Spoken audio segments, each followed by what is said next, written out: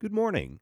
From the Fairbanks Museum in St. Johnsbury, welcome to this morning's edition of An Eye on the Sky.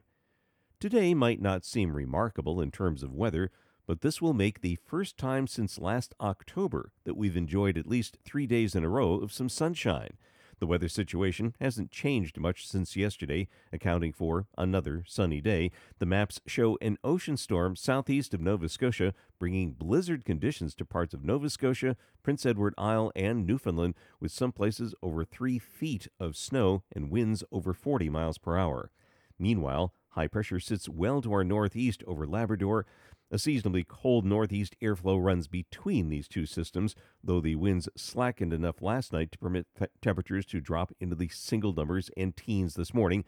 Where it was clear all night long in northern areas, readings plunged a few degrees below zero in northern New Hampshire and the Northeast Kingdom.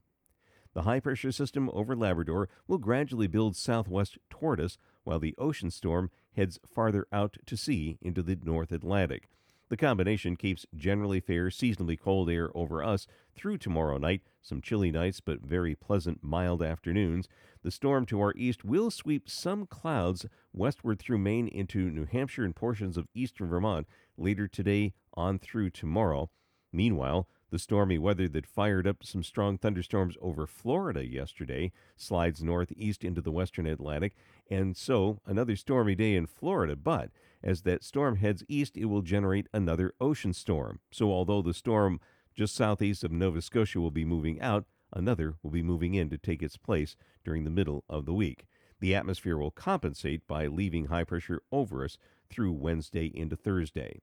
During that time, a powerful storm thrashing its way through the western U.S. today climbs over the Rockies, emerges into the Great Plains by Wednesday. A broad, warm airflow ahead of the storm starts to build east, and that sets us up for a warming trend Wednesday into the end of the week. Temperatures in the 30s to near 40 Wednesday afternoon, upper 30s and 40s for Thursday and Friday. Eventually, some rain showers spread eastward, and it might be marginal so that some wet snow is possible, especially in northern areas, Friday night into early Saturday. Finally, as that system goes eastward, we'll find a cooling trend and perhaps a change to a colder weather pattern by early next week. Meanwhile, back to the forecast details for today. Sunshine. It will mix in with some clouds across New Hampshire. Temperatures in the 20s to near 30 north, low to mid 30s south. A brisk northerly wind gusting to 25 miles per hour from the Green Mountains east. Tonight, mainly clear, then some clouds across New Hampshire and northeastern sections along with the western slopes of the Green Mountains. Lows will be in the teens, some single digits far north, near 20 south. The winds will diminish. For Tuesday, sunshine mixed with some clouds, especially east. Highs will be near 30 north, in the 30s south, a light northerly wind. That's the weather story from the Fairbanks Museum in St. Johnsbury. Make it a great day. I'm meteorologist Mark Breen with An Eye on the Sky.